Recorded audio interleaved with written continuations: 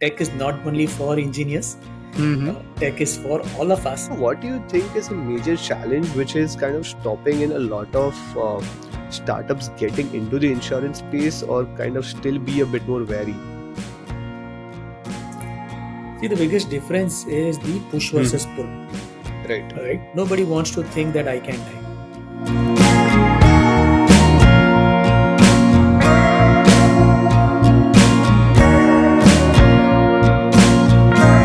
Hello and welcome to a brand new episode of Fintech Ki Baat Dil Se.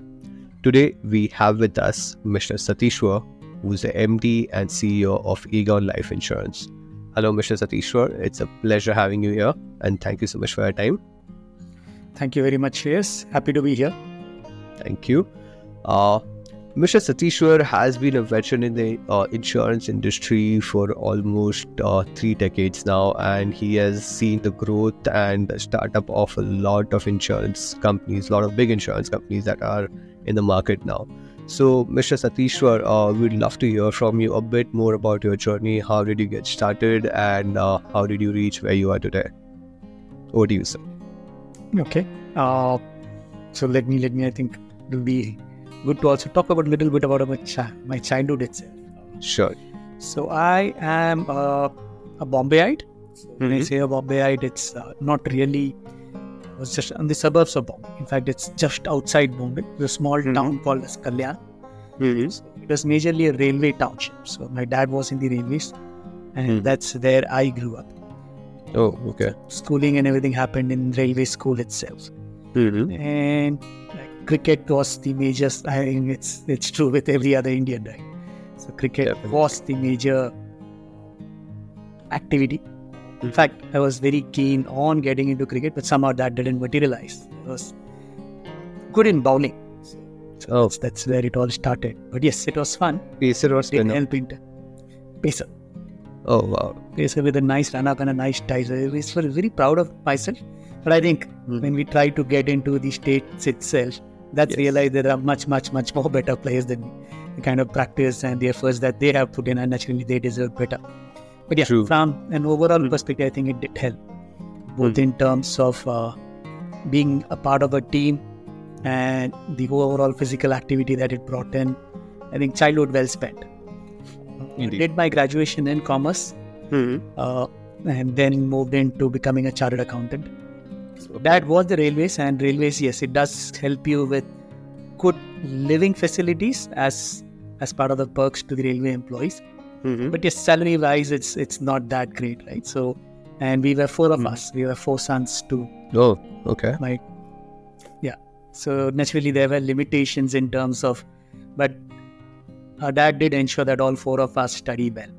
I think his way of looking at this, or the biggest gift which he could have given us, was to ensure that we are all well educated, and that really helped.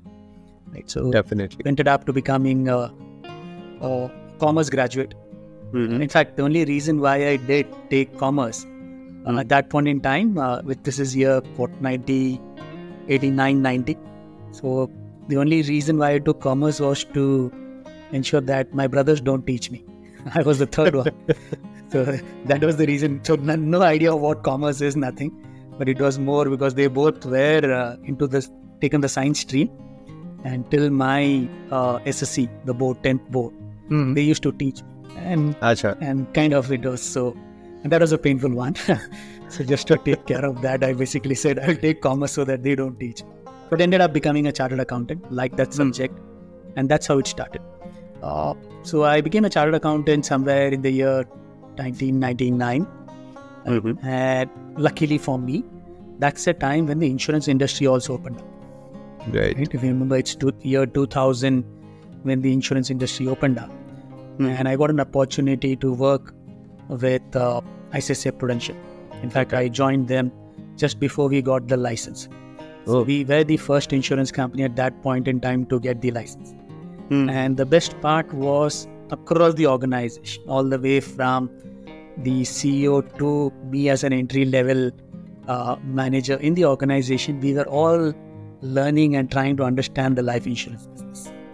I see. So that gave us a very level field because everybody was learning. The entire environment was towards understanding what this business is, how it works, what can we do differently. So that's where it all started. At that point in time, the gurus for us were people from LIC.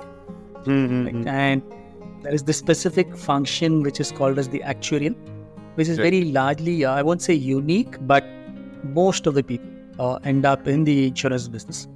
Right? And they were again coming from the LIC space.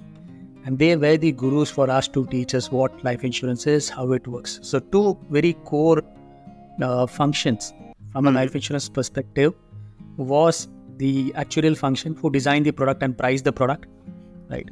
Because the business is largely to determine how many people will die at what age, right? True. Because that's what you're covering. Difficult emotional topic, but yes, that's the mathematics thing which they used to come in. And the other function was underwriting, which is basically screening of whom you can provide life insurance and whom you should not, right? So those were the two functions which people came in from Life Insurance Corporation, and they were basically teaching us. Very humble, very grounded people, very to the point. It's a wonderful experience. Continued with them for close to 7 odd years. Across largely part of the finance function, being a chartered accountant, across the board, both in terms of basic accounting, starting with, and ended up with financial planning and analysis and those kind of things. Right. After 7 years, took a small stint with Reliance Life, close to 2 years. But then I got this opportunity again to become a part of an organization which was just about to apply for license. Now, this was Bank of Baroda, Andhra Bank, in combination with Legal & General from UK. They wanted to start a life insurance business in India. So here in 2009, when they were working on the application process, is when I joined them as the head of finance. And so that was the process again to setting up in terms of setting up the finance function. But because we were early joiners, right, we were just around, say, 30 or 40 people at that point in time, and I was the only guy from finance. So I ended up doing all the investment management or the investment setup more from a regulation perspective, getting those processes in place, or even playing the compliance guy. Considering chartered accountant, you have those backgrounds. True. So that gave an overall exposure in terms of all the control functions put together. So that was a wonderful experience. Was with them for close to 10 years, and this was the place where I also got an opportunity to move away from my core domain and try out a different domain altogether. So close to 6 years down the business, we thought that we need to make some changes. When I say need to make some changes, bring out something new. Considering it was a banker life insurance company, we decided to work on a fully digitally enabled sales process. Got it. That's where I got the opportunity to basically lead that project, which meant that I have to take care of tech, I have to work on the underwriting piece, I have to work on the operations piece. So it gave me the entire piece of a chief operating officer. Got it. Right. So that was the biggest exposure. So I went up to continued with that for close to 3 years, moving away from a paper-driven process to a zero paper process. At that point in time, also bringing in a capability, the ability to actually issue a life insurance policy, say in around half an hour end to end, which was a big piece at that point in time. So we moved to a zero paper process. A handheld tab was the mainstay. Interesting stuff, interesting journey, interesting developments. Indeed. This was back in which year? This was year 2014. Okay, so I think this was also the early days of tabs and the digital journeys. I mean, iPad was introduced 2 years back, and everyone was getting into tablets, I think, at that point of time. So iPad was the costlier version, so we ended up working for a smaller one. But yes, it was post iPad, after some 1.5 to 2 years is when the other tabs started coming in. Right. But it did make a change, because with each of our front-end sales guys they moved away from the laptop to this one. Gave them an app on which they can work. So this was an app on which they can do. The signatures were taken. At that point in time, OTP-based signatures were not allowed. The signatures were taken on the tab itself. So all those things is what kind of was an exciting angle to move away. And at that point in time, to move away from paper to a fully paperless process, that itself was a big achievement. So that was the wonderful period and what happened was it was more a tech initiative. But naturally, tech can do when the domains can come and tell them that what tech can do. True. So on its own, and assuming that tech can deliver on its own, it doesn't happen. So it's a combination of functions also initiating mechanisms to figure out how tech can work for them. So it's a nice amalgamation of both those pieces, and that's how I ended up handling tech plus ops plus underwriting, all of that together. Which also ended up, because you are working for the sales team, we also ended up working for the sales distribution support function, because that was the core. So it gave an overall picture, and that was a big change for me. Based on this very same experience and successfully kind of implementing that, then in 2019, I got an opportunity from Aegon. Basically said that we are looking at using digital as the next big change in the industry, and we would want to kind of reboot ourselves and become a totally digital life insurance company. Right. So this is where I got an opportunity again this was not a startup, or rather this was not a new company or a founding member, but an organization which was already in existence close to 12 years. 2008 is when Aegon had started. But say kind of close to 10 years down the line is where they said we want to reinvent ourselves.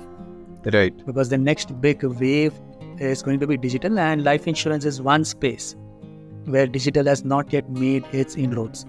Definitely. We want to take that lead, and that's where I got this opportunity. And this is where we are, thanks to the promoters and the shareholders over here, who basically decided they were courageous enough 10 years down the line to take a call saying, new business is not my KPI, whereas moving into a fully digital organization is the KPI. So that kind of gave me a free hand to redo, or kind of, when I say redo, was basically the difficult part over there is to kill a lot of pieces which were working well, right? Right. Because we had to consciously move into this. So that's largely it, and this is where we are now, at fully digital only life insurance company. Perfect. No, I think that is really an interesting journey. One thing that really stood out to me, and do correct me if I'm wrong, is you do enjoy building things from 0 to 1, right? Be it your ICICI Prudential days, or the Baroda days, or getting into Aegon at the point in time where the organization is reinventing itself and again building the entire digital journey from scratch. So let's talk about that. Like, what is it in building things from 0 to 1 that is more lucrative for you? In fact, you're right. But what I now realized with the Aegon experience, 0 to 1, I got two big opportunities. See, 0 to 1 gives you a very clean slate. Right. So that becomes, I would say, in comparison, a little easier. Whereas Aegon was typical because the slate was already with a lot of, sketches drawn on it. True. So the slate was not clean. That makes life a little difficult. Indeed. Because, and again, a 10-year-old organization. So for people to move away from what they have been doing, whether it is successful or not, I earlier thought that in case the acceptance will be much easier if things were not working in terms of a final success perspective. Though it's working, but it has not been successful, so acceptance to change would be easier. No, it doesn't happen that way. It is still a difficult, because for the larger part of the organization, or people rather in general, for them change is the most difficult thing to adopt to, because there are some things which they have been doing in a specific way. To tell them, sorry, don't do it this way, but do it some other way. It sounds simple, but it isn't. It isn't. So that was the big one. So yes, starting from zero, in comparison, I find starting from zero to be a little easier, but this was more exciting. So having said and done, it's an easy word for it, change management. Right. Change management in itself is difficult, especially because you have to say no to a lot of things. Hmm. and consciously ask people to stop doing certain things. Hmm. Right? Though for them or even you know that it has been working. It's not that it has broken. So this question of why break something or why stop something which is working, which is not broken. True. Right? It is not the best one, but it is working. So why do you want to wait for it to break and then? But this was more an effort to actually gather that it will break in future. So let's break it now and build something new. But that's not that easy for people to take up and start running with it. So that's the change. But yes, I do like building something and specifically using the tech way. So I think that has been, I'm not a techie myself, right? I'm not an engineer. True. Don't know coding at all. But it has been always the piece of how tech can help me, right? So I think that has helped. That's a differentiator. So just to bring that point, saying tech is not only for engineers, tech is for all of us. We need to figure out how tech can help me, and that works because you will get a lot of people to support if you are clear in terms of how tech can help you. Then it works. Definitely. I completely agree with you on this. Being a non-techie myself and currently handling completely tech projects, I think this resonates really well with me that you need to identify how tech can help you and how you can use tech to make your life easier wherever it is, right? That is how the initial steps of basically getting into the new technology kind of comes into place.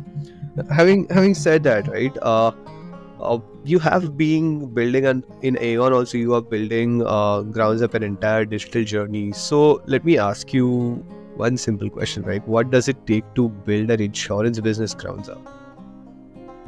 A digital insurance business. So again, as I said, right, grounds up, life would have been a little easier than what we had to face because when I say we are building a digital only life insurance, it doesn't mean that the earlier organizations were not digital. True. Right. For example, when I spoke about my earlier organization, we did move into a digitally enabled sales process. So when we started doing this one in specific, the Aegon journey, right, we realized that what I did earlier was digitization and not digitalization. So it was basically, there was a process which was being handled in a specific way. Right. We just figured out, automated that process. And not really took the major advantage of what a digital, when a true sense digital can actually mean. For example, and this a lot of people might not agree or might not like this, I don't think robotics is digitalization. True. Because it's still, you're basically converting a manual process using a robo. Right. Whereas when you look at the entire digitalization, it should not give you that opportunity at all. True. It has to pick up things through the digital means and process it on its own. So that realization and that thought process was a big change. And especially for an existing life insurance company, and even if you're starting zero, say on a clean slate, have this thought process clear. And because you will not get all freshies, right? You need to have that domain expertise, and people have done things in a very specific way. For them to move into getting this thought process ingrained itself is a big task. And that took us a lot of time, because there were umpteen number of times when, in fact, it also occurred to me myself. So I was doing that piece of saying no, not to go there. But at times it also happens to you when you say, okay, there has been a way that we have seen it working, let's go back to that. Right. And then you have to consciously stop yourself saying no. One is to say yourself no, and also say a lot of people say no, we are not there. True. Though we are not seeing success, but still saying no, we will not go that way. We necessarily stick to this specific path. True. Is a difficult piece. Indeed. Until the time you get that breakthrough, it's a continuous process of ensuring that people are still motivated and continue to think on how do you go fully digital. So that is the the bigger one. It's a little easier on clean slate, but not that easy. But in case if you have to actually reboot yourself, that makes the life a little more difficult than accounts up a zero budget kind of a scenario. True. No, I think I completely agree with you, right? In these kind of scenarios, when you are changing people who have been working in the domain for last 10 years and you're changing the way that they're working, there will be a lot of inertia and resistance to change. I mean, that will be the first thing that'll come up, right? I mean, that's how the human psychology works. If something is changing, you resist it. You don't go with the flow. So that'll be the first thing when it comes to digitalization or digital transformation, when it comes to a bigger organization. But insurance industry as a specific, right? So I mean, if you look at the last 5 years in the Indian Indian context, essentially, a lot of various financial industries have been digitized. Let's say banking. I would say, from account opening to account management as such. You can also talk about various lending journeys or FD journeys and a lot of other things.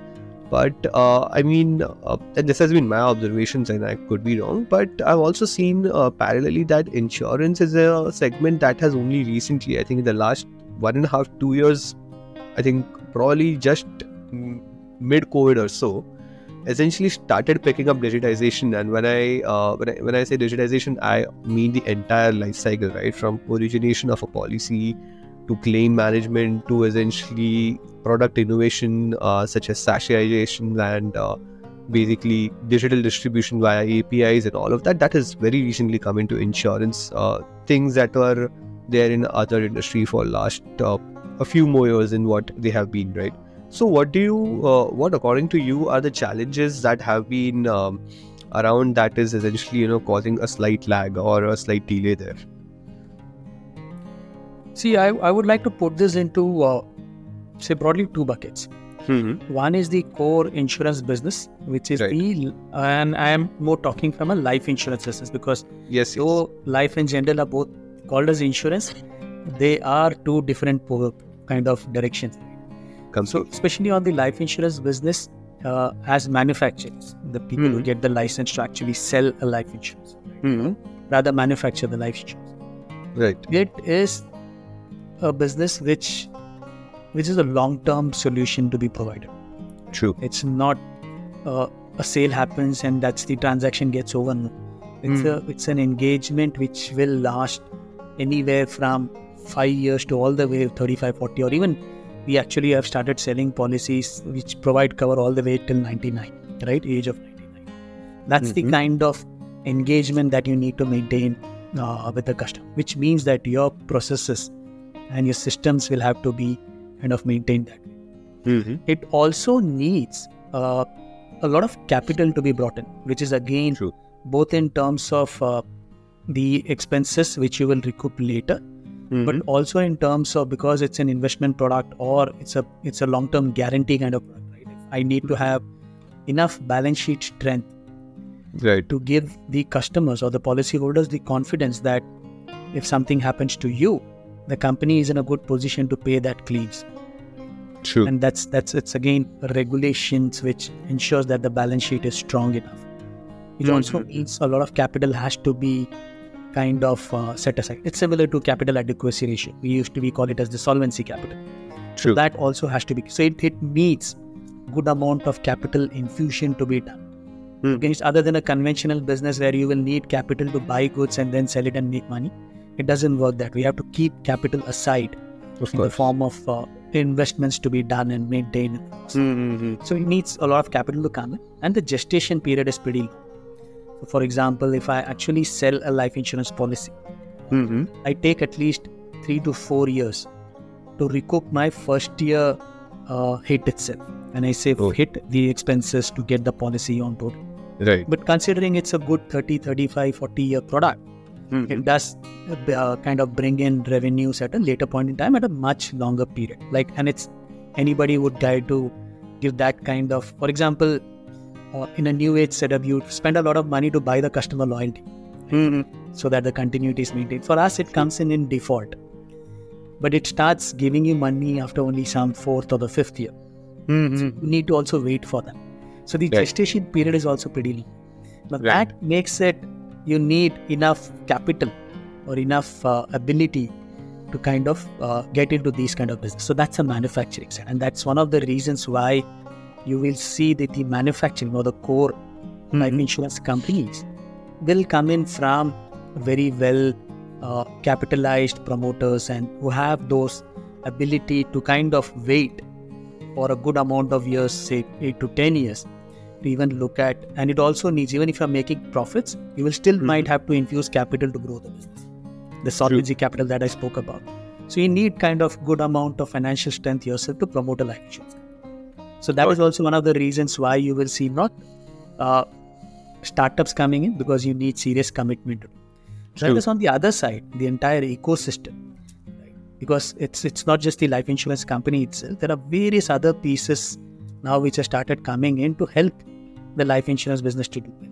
For example, the distributors itself. Right? There are a lot of now digital distributors who have come in.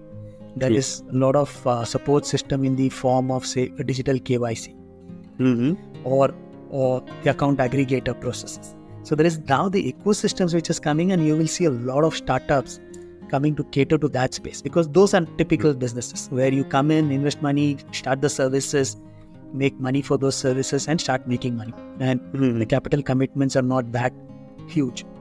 So that ecosystem has now started coming in. And you were right, it kind of started happening more after COVID, because we had to work from home, we had to cater to a lot of people and let them not come for a face-to-face meeting, either to our offices or our people going there. That was not allowed. So there was a kind of forced movement into that space. People were doing that. And that's where we realized that the mindset change happened because of an external pressure. Earlier, the systems were available with most of us. Okay, when I say most of us, is most of the life insurance companies.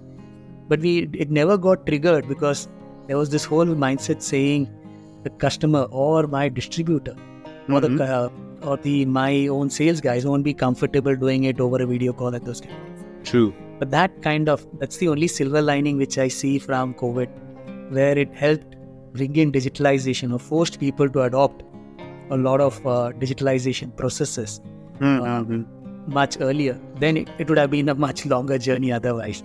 So that's the change which came. But coming back to your question, the ecosystem is where we see a lot of startups coming in, which is also called as the InsurTech. So which provides services across the piece. Let it be onboarding of the customer in forms of, as I said, the KYC aspect, or even the underwriting things. Account aggregator goes beyond insurance, but that's another big one which we have adopted, and it's a wonderful piece. So there are various such services where you will see a lot of InsurTech applications coming. Manufacturing, it's more to do with very deep pockets and long commitments. Indeed. I mean, in the last decade or so, I think there have been a couple of new insurance companies that came in with I would say, basically a fully digital insurance companies. I don't want to name them, but there are only 2 new insurance companies that came in, that also on the general side. And I think now they are planning to move into the life insurance. And that essentially, the number itself stands as a testament to the fact that how difficult it is to get into the manufacturing business. And specifically, if you look at the life insurance side of it, right? Having said that, you did mention, right, a lot of insurtech startups are essentially coming up as well in the last few years or so. So overall, if you look at the fintech landscape, I think majority of the startups come in, let's say, I think are coming into the digital lending space. In the fintech fraternity, right, there is I'm not sure I would call it probably a belief, or you would say an ongoing understanding that धंधा कहीं से भी चालू कर लो, ultimately पैसा lending में बनने वाला है, right? I mean, everyone kind of converges into lending in the end, whichever super app or whatever you see. And having said that, right, I sometimes tend to really disagree with that when I look at the insurance space from my understanding, and there might be a gap there, but from what I understand, there is a good amount of revenue to be made in the insurance space for even the distributors or the person who's essentially basically a digital distributor or someone, right? I mean, there is a really good chunk compared to even lending. The kind of percentages that are made in lending versus the kind of percentages that are made in insurance basically over the insurance premiums is a really, I mean, it's almost 5x kind of a number that comes into play. But that is never, I mean, I have hardly seen people getting into that space and succeeding. Like, I've seen a few people getting into the space and moving out of it within 6 months saying, "Yeah, nahi ho pa raha hai humse," or whatever. So what do you think is a major challenge which is kind of stopping in a lot of startups getting into the insurance space, or kind of still be a bit more wary? See, the biggest difference is the push versus pull. Right. In case of lending, the need is actually arising from the customer itself. And Right. he is looking for a best bargain, but there is a very clear need. In case of insurance, there is a need. But that need is something which is always getting procrastinated. Right? Indeed. That is some place where, because it's a very emotional subject. So nobody wants to think that I can die. Right? True. So the very fact, in fact, it's a very emotional subject where in marketing, we always say that we have to use the customer language, right? You have to always use the word you. Whereas if you notice, and that's again has been a very conscious piece for me, I've always started using the word I. For example, now when I say it, normally you would have, like even now I struggle to use that word because that has been a very conscious one. But it's difficult to say you can die anytime. Right? Because it can switch off or it can actually put off the other person. So a very conscious change which I have brought in is when I talk about this thing is I say I can die. So that the conversation continues. It doesn't. Right. So and then I can move into the next step of why you need life insurance. But that is one of the major pieces. For example, I have heard arguments which I there has been when I've started trying to basically convince somebody to life insurance. Right? And say this is the amount that you pay. And this I'm talking about the pure form of life insurance. Right. This is the amount that you pay. And if something happens to me, my family will kind of get money. So there was a question, and it's not one in isolation a question. The question was, what happens if you don't die? Right? True. Which means that the money has gone waste. So that's a big change, right? So because nobody thinks that I will die. Right. And to kind of put in a money which will go waste. And this is again, and it's an emotional buy, because this is one product which you don't buy for yourself. You actually buy it for your loved ones. It's to ensure that the money. It is to ensure that if I die, of course there is a huge emotional strain which comes to my family, but at least there is no financial strain on them. That's how the purest form of life insurance. But this was always a challenge in terms of communication or having those. Engaging with the customer on this topic, and that's where an investment-driven life insurance product started coming. Now it happened to such an extent that everybody's selling, looking at the investment angle of it, and the protection angle has become very a minuscule portion, both in terms of engagement as well as in terms of the cover itself. Right? Indeed. So that's a change, and that is where we are now trying to bring out the change also in our products and those things, because the USP is the protection. Indeed. The example which I can provide, for example, life insurance fits wonderfully well for a child plan. Right. Now what am I saying? So basically, say my kiddo is say 3 or 4 years old. I know that 10 to 15 years down the line, either for her graduation or post graduation, she will need a lot of money, and education is a touchy topic. True. Because we want, and that is what has happened to me, right? So father ensured that it's kind of education is the way to take her on.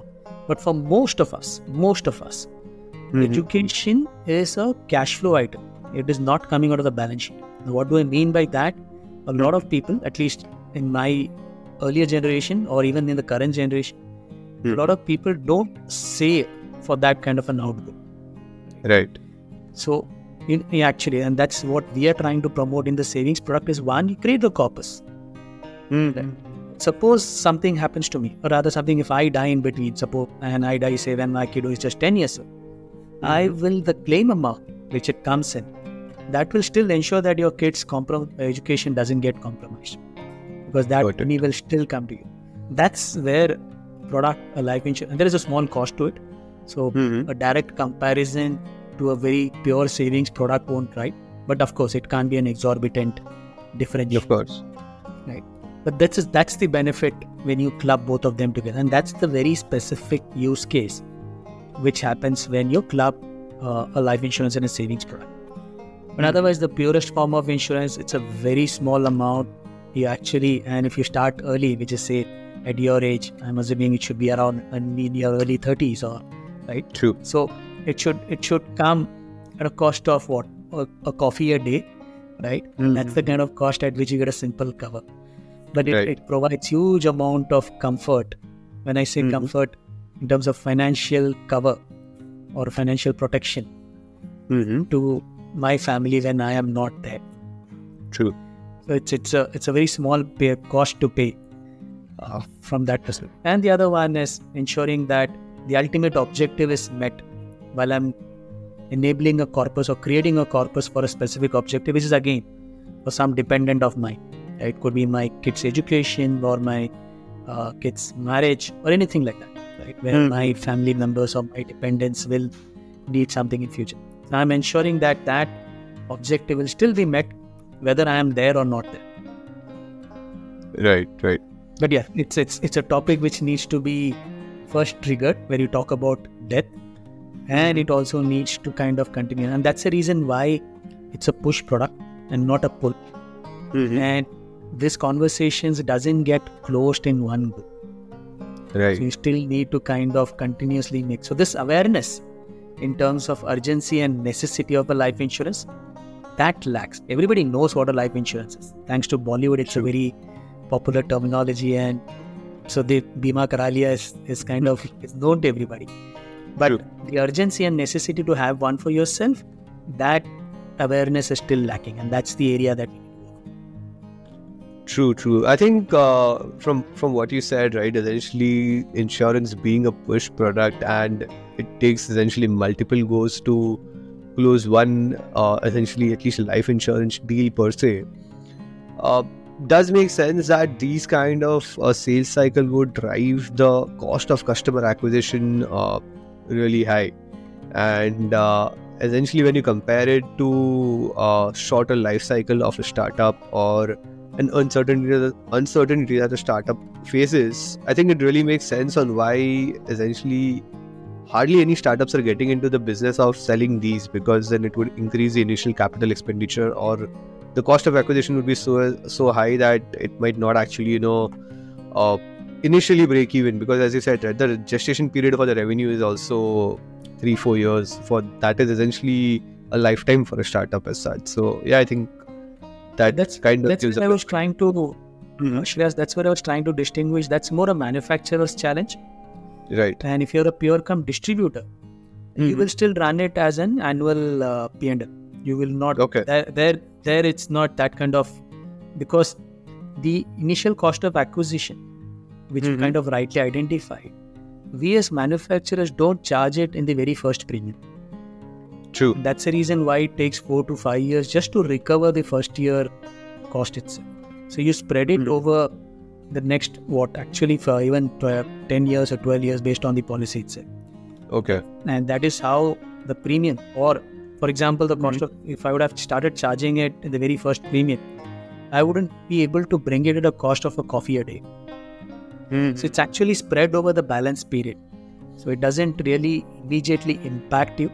So suppose if I reduce the cost of distribution to a 0, the level premium that I'm talking about, that will come down by some 3 or 4%. That's it. Okay. So this norm saying it's a huge cost of acquisition, yes, it is. But that is when you see it on a standalone just as first year.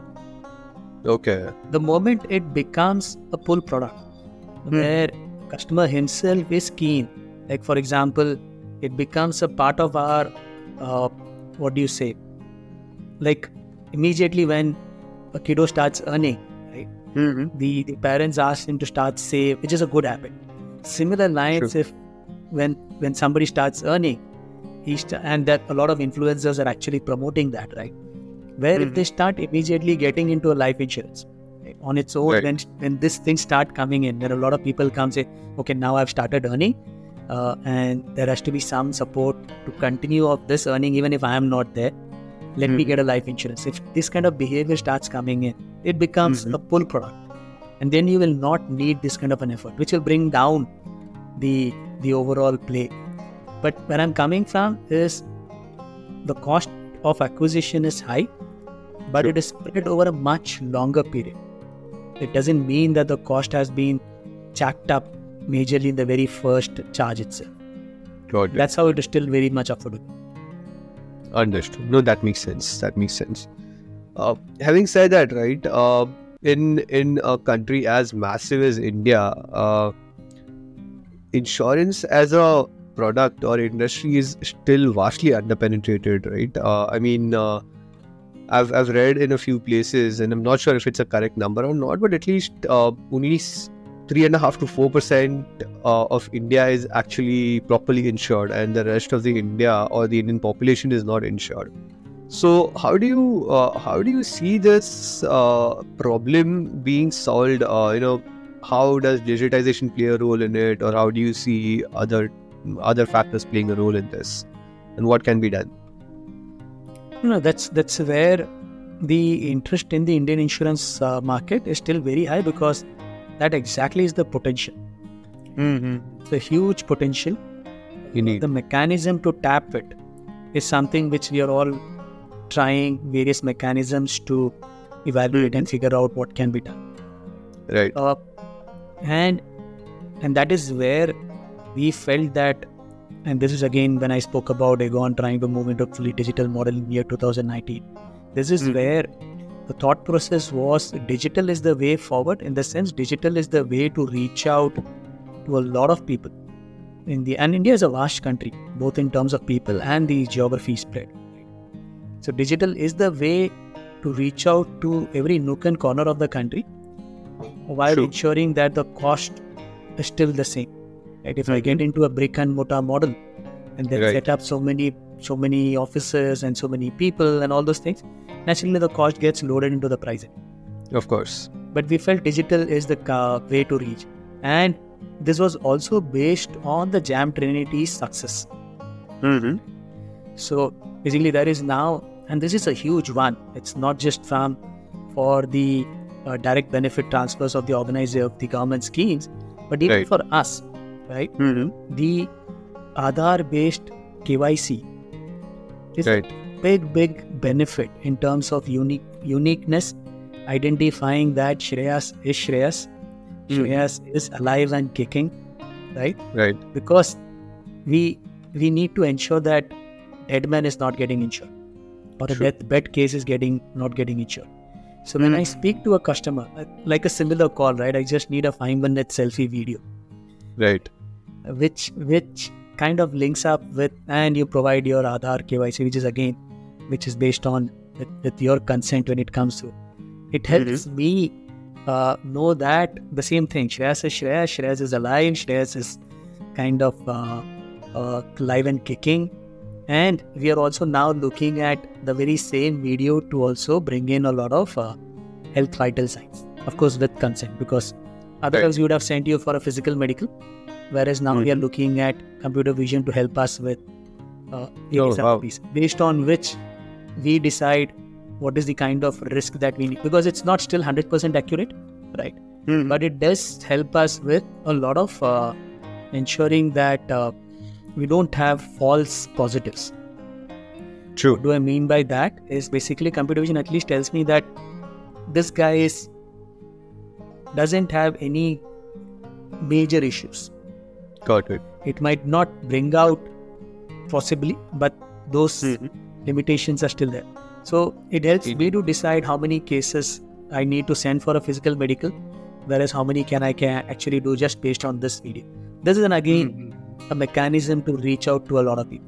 So what we have now done is made the platform available, which actually takes me to the interiors of the country with data being available across and mobile being available across. It allows me to reach.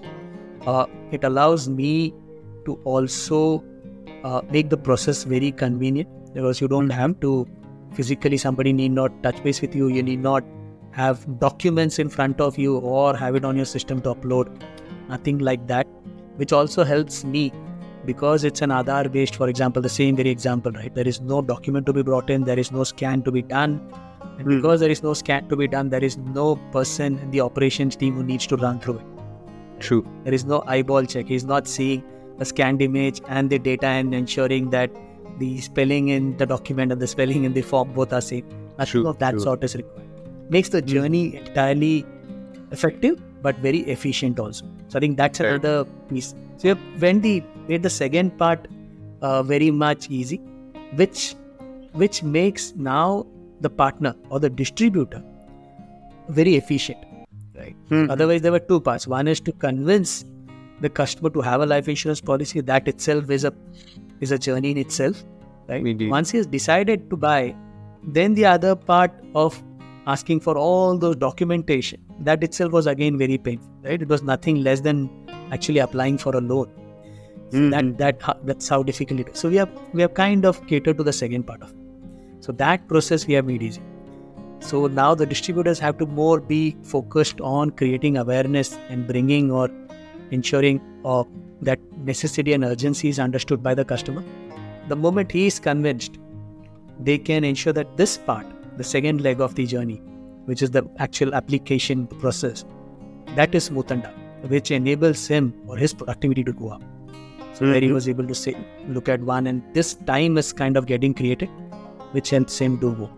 So like one of the conscious pieces which I typically talk about. So when we moved as a digital life insurance company, a lot of people get confused digital as direct. Right. Whereas we are a B2B2C company. So our digital processes which you're talking about is to enable my distribution partners to be more efficient and more effective.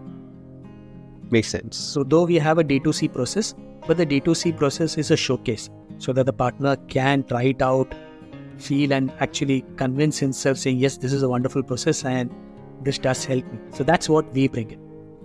So when we moved into digital, from day zero, it was clear. So day zero, we were not trying to be a direct to customer kind of an organization. We were catering to the partners who are like-minded, they also need to be digital, because it's the B2B part is fully digital. And the B2C, which is the end distributor, that is his choice. He still believes in a face-to-face model. There are partners who are purely only on the digital front and they are doing pretty well because that's a customer base which likes to transact fully digitally.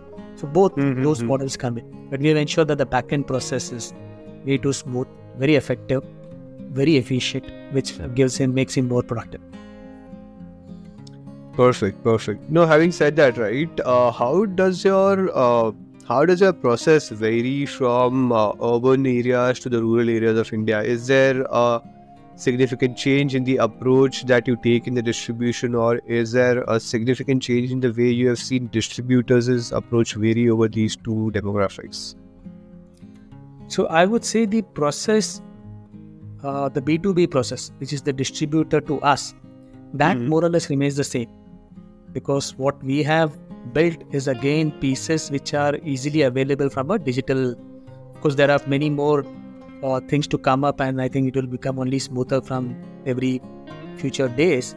But even now, it's a common piece for both the rural as well as the urban piece.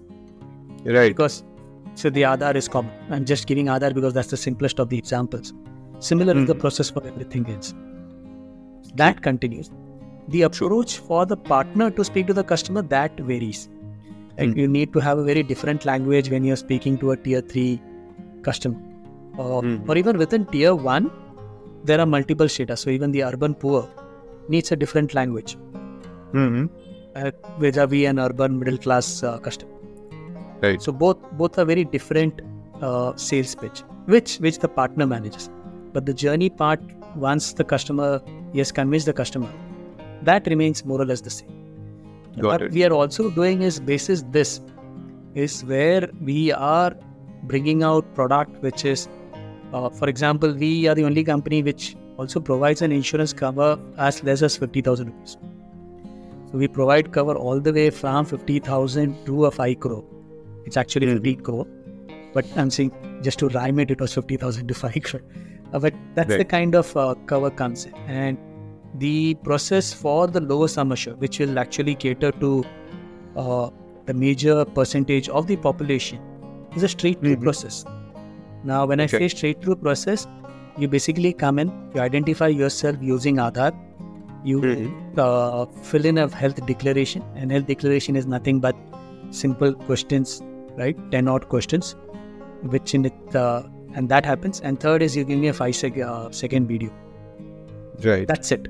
At the end of this, you pay, and the cover starts immediately. Okay. So there is no waiting period or anything like that. So this will also be an assisted journey for the customer. No, it's that is in case if the customer wants to do it himself, he can do it. If the distributor wants to assist the customer, it's his choice. Got it. But the process, because there are still people who want assistance, the distributor can do that. True. There are people who are very comfortable doing it on their own. They can do it on their own. But it is an OTC process. The moment you have decided, you don't have to wait another 3 or 4 days or have multiple interactions. Right. Decided, do this 3 steps, and the policy is yours. Understood. So when you talk about urban versus rural, do you see a significant deviation or a significant rise in assisted journeys being undertaken by the distributors in the rural area versus automated or self-initiated journeys in the urban areas, or is there a almost par kind of equivalency between both?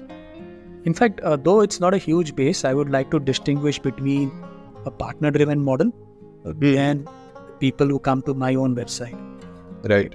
In a partner-driven model, it's a partner who handles, so I don't know the exact I don't get that exact insight whether the customer himself was able to do that or did the partner assist him. Finally, it's the last process is more or less that way.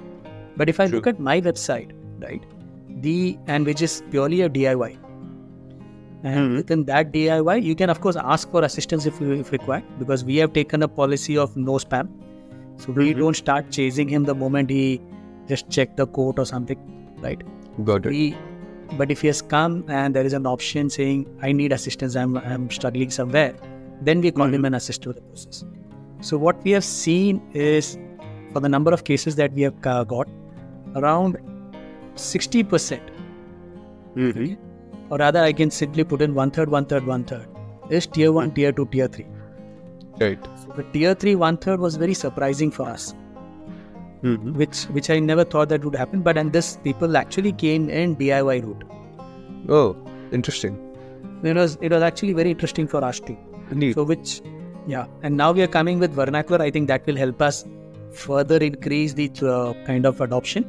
But even just pure only with the English recordings or the English mechanisms or the English journeys, we actually saw this piece of 1/3, and within that, of the overall population, around 30% of the people did ask for assistance. Okay. Whereas 2/3 actually went on their own. Because the process is pretty simple. The assistance which we actually saw was more to understand the product, not for the journey. Oh, okay. They specifically wanted some sense. additional features or some additional checks to be done. For example, currently we are not providing up to age 99 cover. So there are some people who want to have it till 99. Of course, you can do it, but when you're saying 99, which means that death is a certainty, right? True. And if death is a certainty, pricing will also be accordingly done. Of course. So when you do up to age 60, we expect not a lot of people to survive that period. It's supposed to take care of uncertainty and not certainty. Right. Life insurance is supposed to take care of uncertainty. So that's the reason why your prices are much lower. The way I said, you get kind of for 1,000 rupees or something, you get a 1 crore cover, right? It's even if you pay all the way till age 60 or 70, you're never gonna pay an amount which is equivalent to a crore. Which is the pooling mechanism the way it works. But people do want them. So we specifically say and convince that it's not a legacy product. It's not something which you can use to hand over kind of a will to your loved one. But we do suggest that for that, we need to start building a corpus. And it's a corpus which needs to be added over. But those are more awareness specific pieces. Indeed. Yeah, but of course there are whole life products which you can design. Naturally, the pricing will have to take care of it. Of course.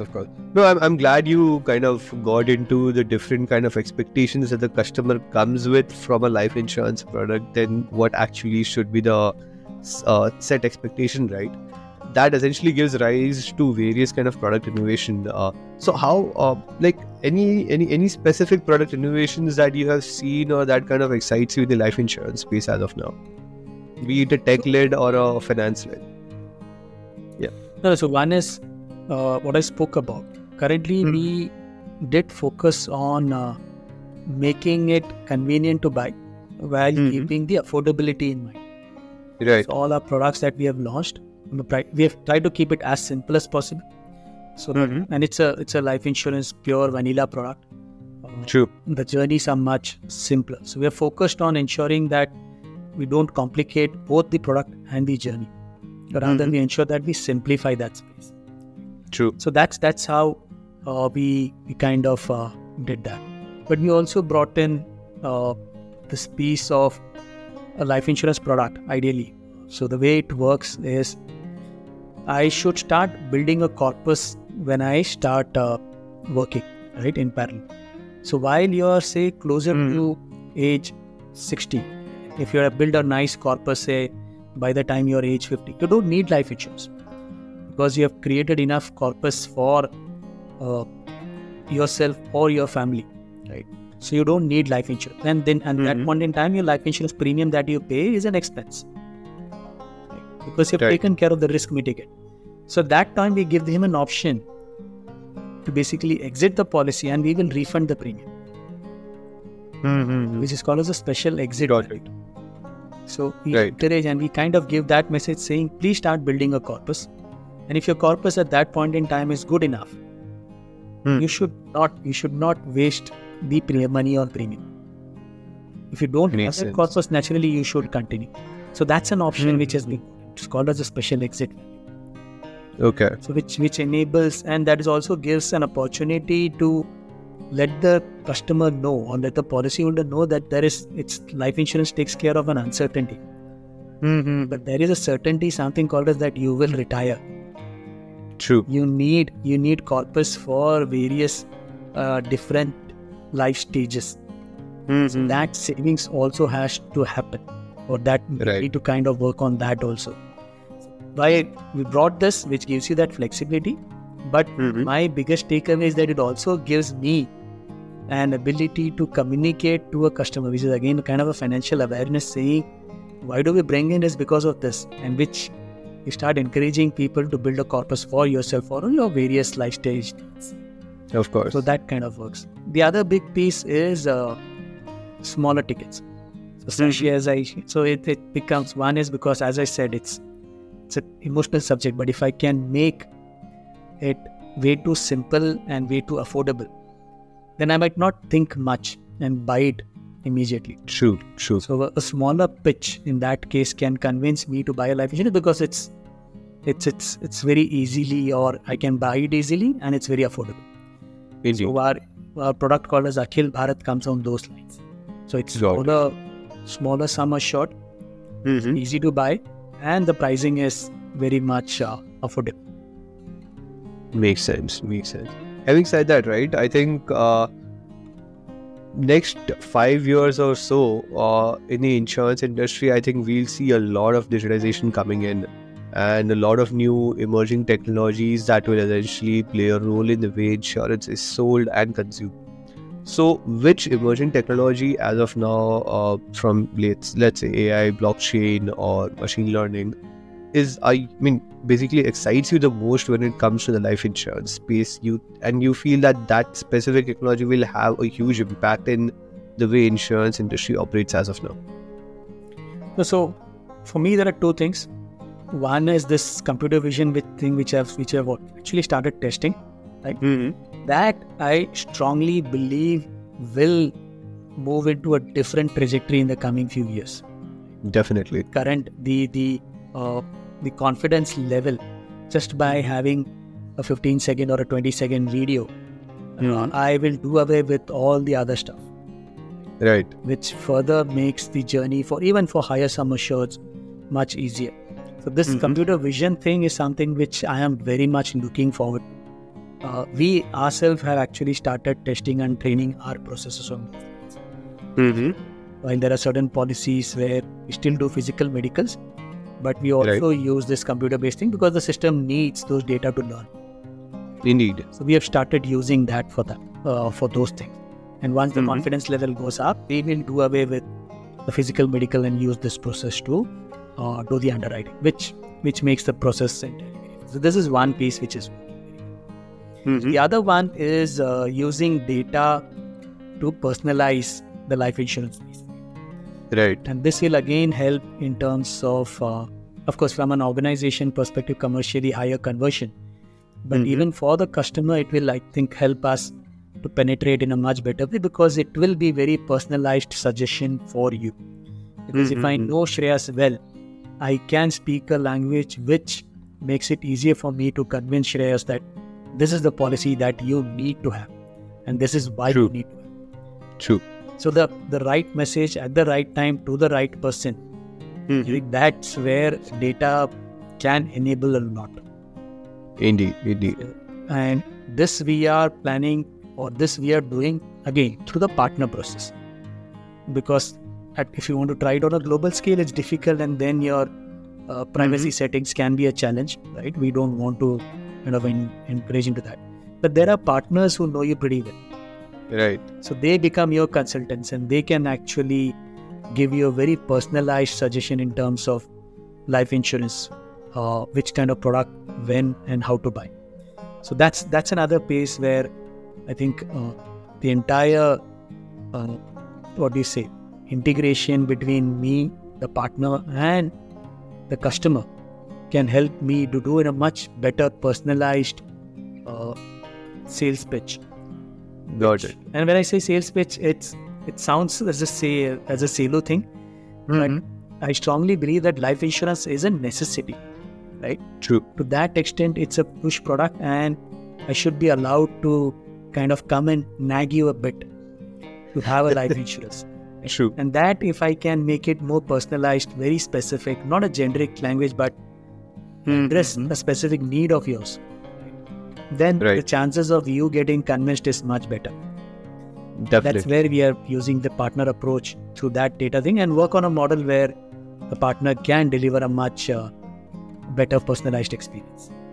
Understood. No, I think this entire conversation has had me really excited for the future of InsurTech, right? I mean, I personally am super excited about how the computer vision piece, I think, paired with AI, once the right data sets are matched, will essentially be powerful enough to screen initial, major issues or major illnesses that the person may or may not have, and essentially help them underwrite correctly. And probably in some cases, and this might be overstepping a bit, but I think might be that those things that undiagnosed, that the person might actually come to know that these are the things that I did not know I had, that I might need to get checked as well. So yeah, I mean, super excited about the entire insurance space. And having said that, right, this has really been an interesting conversation with you, Mr. Satishwar. Thank you so much for your time. Thanks. I think you guys are doing a phenomenal job, and it definitely seems easy. I mean, you have made it seem easy building and running a digital insurance business, but I'm pretty sure it has been a challenge. And I think what you guys are doing, I think I'm super excited to see what you do next with technology and insurance. So looking forward to that. And thanks a lot once again for your time. Thanks. It's a pleasure having Thanks you. a lot, Shreyas. Thank you so much.